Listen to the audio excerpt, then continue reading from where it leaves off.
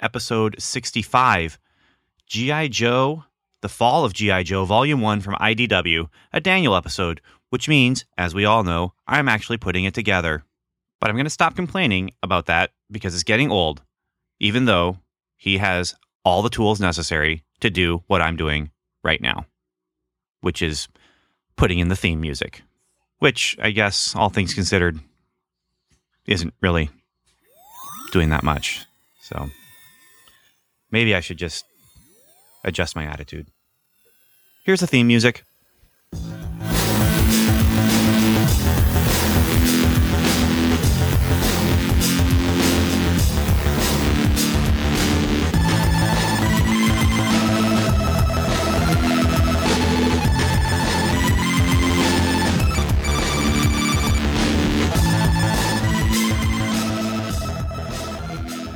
Hello, time travelers. It's Daniel again, and he's reflecting on those things that he loved on television from when he was a kid. Today, it's television and toys. Now, recently I picked up something that is really unlike what I'd usually read. I don't usually look for this title because I think of it as being, well, super immature. I equate this title with toys and cartoons. And so I've never really looked at any of them, and maybe this is to my regret. But on a whim, again, looking for things tied into the old TV shows that I used to love, I picked up G.I. Joe, The Fall of G.I. Joe. Let's see if it's as good as I remember it when I was a kid. And when I say good, I mean based solely on cartoons and toys. G.I. Joe, The Fall of G.I. Joe. Part 1 consists of 4 issues. The issues are from, if you want to go and get them live off the rack, you're not going to have to go far, so you can save up your time energy. You only have to go to September 2014, October 2014, November 2014, and December 2014 to pick up these 4 issues that make up what I read as a collection, because I went back in time even not as far to grab a collection instead. The story's by Karen Traviss. Now, I'll get into Ms. Traviss here in a little bit here. But I actually had some feelings about her, and I was a little shocked to see her name on a comic book. And the art is by Steve Kurth. The story itself, as someone who hasn't read any G.I. Joe stuff, it was a little, jolting at times. This story consists of G.I. Joe in a new world, a world in which Cobra is ran by not Cobra Commander, but is ran by one of the twins. Tomax Palali, who actually has an action figure made of himself, back from the day, has set up Cobra as an international organization, a multinational, a peacekeeping organization. And Cobra has set itself up in what we assume is a war-torn Eastern European country trying to keep the peace. At the same time, while things might be going well for Cobra, they're not going well for the Joes. In fact, the Joes are about to be drawn down. In a world in which Cobra is no longer a terrorist organization, but putting on part of the good fight, Cobra is no longer seen as a major threat, and G.I. Joe is now a redundancy. So Scarlet, the head of the field team, has to begin to work through the fact that her team needs to be, collapsed and is no longer necessary. Meanwhile, over in that Eastern European country, there's a lot of jostling internally about who's going to be the leader. There's rebels, separatists, and in this little struggle within that Eastern European land, the Joes get pulled in. In fact, they're sent there by another organization to, do some wet work. Now, the target that they're looking for might cross paths with Cobra as someone within the Cobra organization sees their child, skip sides.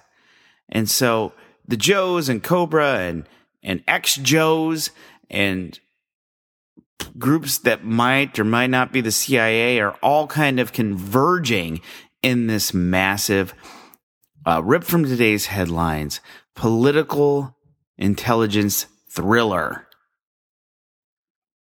And one of the big questions is will the Joes be able to, still be the Joes when this is done? So I'm not going to go too much more into the story, but that's really what's going on here. It's a multifaceted political thriller where you've got agents, much like you might expect to see on a television show after 9 p.m. Maybe even an Agents of S.H.I.E.L.D. sort of show, one might say. But let's go ahead and break this down a little bit. So this is another IDW production. And like Knight Rider, it opens with, opening credits. We get images. Now, these images actually, as a roll that go past you on the 2 pages, these images actually are ones we are going to see in the story. So they do a good job of foreshadowing. Now, and I will admit, as I entered the story, I was definitely thrown off as the Chevalte Gabali border. Geez, I can't even pronounce this. I see Cobra trucks rolling into town. I see Cobra officials in suits. I see what almost looks like Nazi youth in these Cobra young cadets. It was really kind of throwing me off because where's the cheesy mask? Where's Destro? Where are all the... let me say the word again. Where's all the cheese from when I was a kid in the cartoon? Because really that's what I was expecting. I was expecting that I was going to open up this book and I was going to discover cartoon. This was going to be the cartoon reworked into a comic book, into a modern comic book written for people like me in the sense who enjoyed this as a television show primarily as kids. So I thought there'd be some camp. Really, there's only one mention to Cobra Commander, and that's in a poster. And it's really nicely done. Here's the deal. This is less related to the cartoon and more related to things like Queen and Country, in the sense of this really is a rip from today's headlines, real life-like story, with the difference being it has the Joes in it. That's really where the dividing line is Karen Traviss has taken the Joes as context, as characters, and thrown them into the story. So faces that we know, faces that we're familiar with are here. For those of you who are big Joe fans, you're going to find Duke in this story. Scarlet is all over this story as the leader of the Joes. Flint, thank you. Where's the beret at the proper moment? Take notes, G.I. Joe Retaliation. So, it's really a mature, grown-up G.I. Joe story. So when I say it's been written for people like me, it has been written for people like me. But it's not to give me camp and not to make me remember the experiences of the cartoon. It's really to give somebody who had the cartoon a mature and interesting and fascinating political thriller. So in that sense, I was completely surprised. This is not at all what I expected. I expected fun camp, and instead I got a really, really intriguing political story. Now, I'll be honest, I should have known that something like this was going to happen because the writer is Karen Traviss. And so Karen Traviss is the first female writer ever of G.I. Joe. And again, I said I thought I missed something. Well, that's intentional. In this G.I. Joe reboot that she did in 2014, what happened is she basically wrote this story as having happened 5 or 6 years later after the last series. And the world's moved on. And things have changed. And, Cobra's become good. And G.I. Joe's become... redundant. I keep saying that. So everyone who picked up this volume for the first time is going to be a little unsettled because things changed, even if you are a hardcore G.I. Joe reader, from the last time that there was a G.I. Joe series. And so everyone is on equal footing. But the thing is what this time bubble does, this 5-6 years later, is it gives Karen Traviss something that she's able to do really, really well. And that's world build. She's able to create a G.I. Joe world in our world that's based on what she wants to write, not on what the cartoons or past G.I. Joe writers did before her. And I think this is a really good thing. This is an area that Karen Traviss really excels in. So, again, I have some experience reading some Karen Traviss books.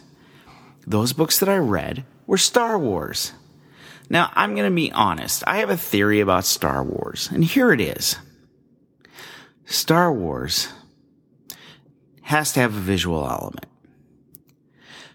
I've read a lot of the Star Wars books, and a lot of them aren't. They might be good, but they're never great. They're never really excellent. And I think it's because Star Wars is something, it's a property, it's a franchise that does best when there's a visual element. The comics, I'm rereading Marvel stuff right now, just like Agent Ben. The comics are really, really good. The new Marvel comics are good. A good portion, the majority of the Dark Horse stuff is good. Comics and Star Wars seem to work really well. Star Wars and prose, not so much, except for those books, the Republic Commando books, written by Karen Traviss.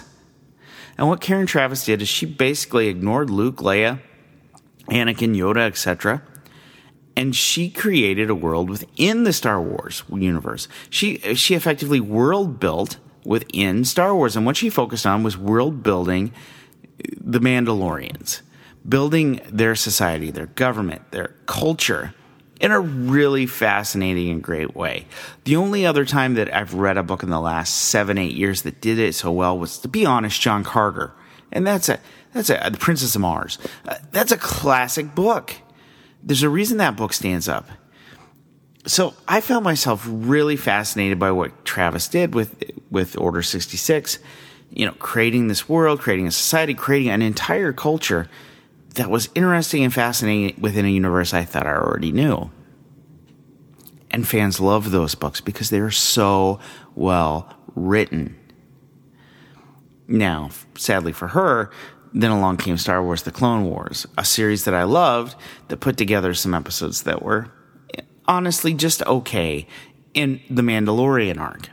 And in the Mandalorian arcs, like the Snapple arc, George Lucas completely changed what he meant by Mandalorian culture. And why shouldn't he? It's his property. It's his story, and that's what he did, is he told his story and what he thought Mandalore was in Star Wars The Clone Wars. But what his vision was, and he didn't really reflect on what the expanded universe had to say, was completely contrary, in his mind, to what Karen Traviss had written. So Karen Traviss was actually in the process of writing another Star Wars book about the clones, and it was canceled in production because, Star Wars The Clone Wars contradicted what she was writing. Now, I'm going to be blunt. I'd like to think that there's a world where maybe that could all be integrated together. A world where maybe Karen Traviss's Mandalore and George Lucas's Mandalore could have been side by side. I think there's real hints to possibilities that we could have, at least in my mind, headcanoned the two Mandalores. It could have really worked. It could have. But the point is she's really good and smart, and she's a great novelist.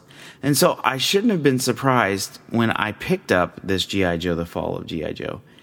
I shouldn't have been surprised about how good it was. Because, Karen Traviss is no chump when it comes to writing. And so I should have expected a really solid story.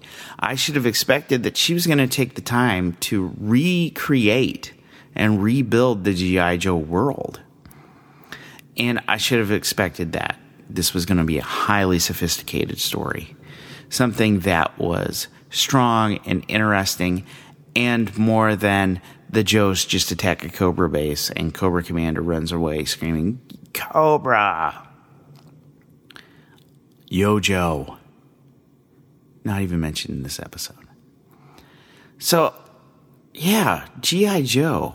This is some fun and interesting stuff. And so really what I'm doing right now is I'm kind of looking through some comics that are tied to TV shows that I liked as a kid, and trying to see if that exceeds my expectations based on my memories as a kid. I'll be honest, this is fantastic. This is good stuff. This is a 5 out of 5. I've already marked to read the next issue. The next volume, G.I. Joe, The Fall of G.I. Joe, Volume 2. Because there's some unanswered questions in this volume that I need to have resolved. And I want to know, hey, what about these Joes over here that are getting ready to assassinate? What about this Cobra traitor? Where is this world going? Will the Joes remain functional? So again, started here at a place of trying to relive my childhood, and instead I found something sophisticated and smart and something written for adults who remember the phrases, the name G.I. Joe from when they were a kid. So there it is. G.I. Joe, The Fall of G.I. Joe. I got a big thumbs up over here. I enjoyed it. I loved it. And I'm going to read some more of it. So until later, if you're interested in all of us, you can check us out at comicbooktimemachine.com. If you're interested in stuff that I read about Disney, which has nothing to do with G.I. Joe, you can check me out at betweendisney.com. And Ben and I are always talking about the Marvel Cinematic Universe over. Welcome to level7.com with the 7 spelled out. Well, wasn't that a fun little adventure? Or was it just intriguing? Just remember, be safe, kids. Make good choices.